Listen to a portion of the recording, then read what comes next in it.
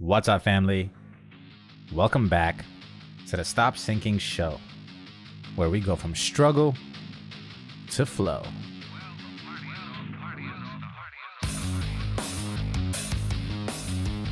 Happy New Year. May this time next year, you are sitting here with me celebrating the life that you deserve. This episode is sort of a dedication to Dan Miller.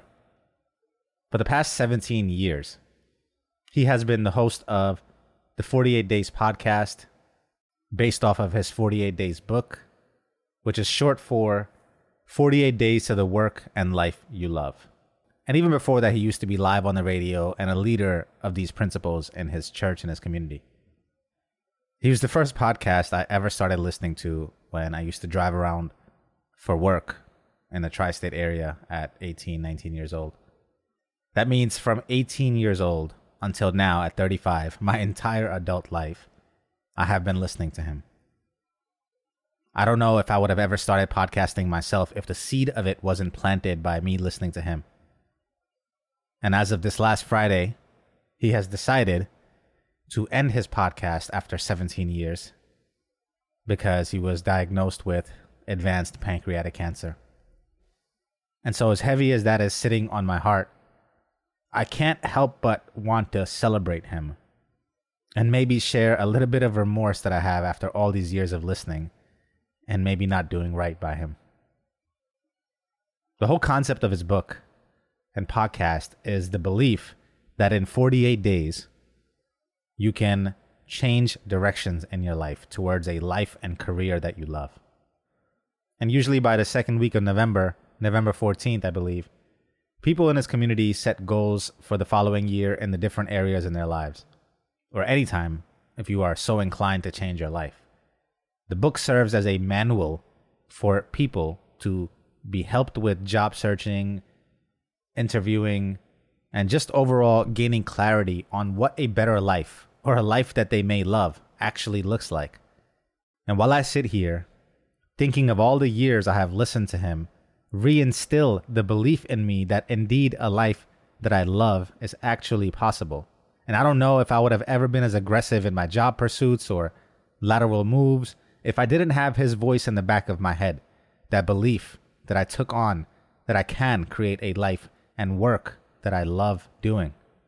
I still, though, am sad to admit to myself that I have failed to apply his principles fully. And I have stretched out the 48 days to the life I love into 17 years to a life I have yet to even begin loving or really living. And all the years, almost every episode, I had thoughts of writing to him. But I never got enough clarity on what to say. And part of me already had the voice of him in the back of my head, pointing me to the very things I know I should be doing and I'm avoiding. So it never felt like the right time to solicit his help. I wanted to get to a place where I would be proud to write to him, or be able to ask him a specific question after having applied all the things that he has already offered to all of us. And now I am heartbroken to think of the fact that I will never get that chance again. And if you listen to his last episode, you could not tell the man was telling us about his terminal diagnosis. So I don't want to mourn a living man. I want to celebrate him. Death is the middle of a long life, and to me, it is clear that he will live on in eternity. And the best that I can do to honor his life is to honor my own, to live out his principles as if they were mine. He shared that on his front door, they have a plaque that says, "And so they built the life they loved." Him and his wife built a life that they loved. And so I wanted to come here as I share my own remorse, but also in the midst of an awakening, to ask you this one question. Are you living the life you love? And if not, how many more years? How many more New Years that come and go? How many more groups of 48 days of which you get 7 or so a year? How much more time before you start creating the life, the work that you love, and that influential legacy that you build towards. You know, even after 17 years of listening to him, in a weird way, it feels like no time has passed. Life goes by in a blink. No matter how long you get to be here on this planet, whether that's 76 years or 46 or 106, it all goes by in a blink. It never feels like it was enough.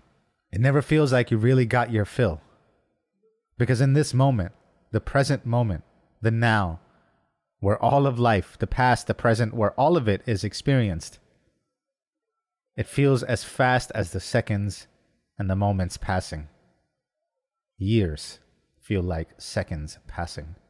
And so all you can do is build a net through your purpose, through your calling, through your vocation, through your impact. Build a net to catch all of those moments so that they may all amount to something, so that you can pass peacefully without a yearning for more.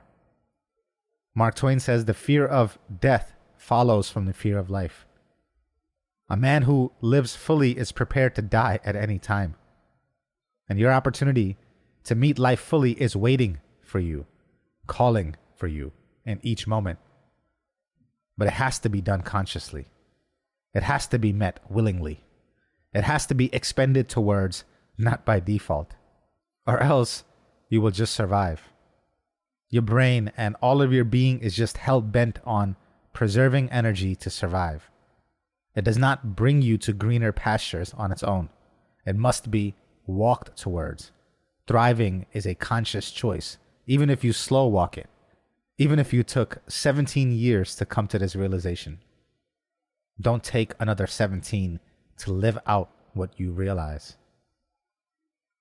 This year, the next year, the next moment, they are all opportune. They are all auspicious. They are all saturated with promise. They are all primed. Like Dan says, all open and ready, without a doubt, to find and create the work and life you love. And if not now, then you must answer this question for yourself. When? How many more years till you reach for the life you love? I love you, family. Stay true always. Happy New Year. See you on the next show.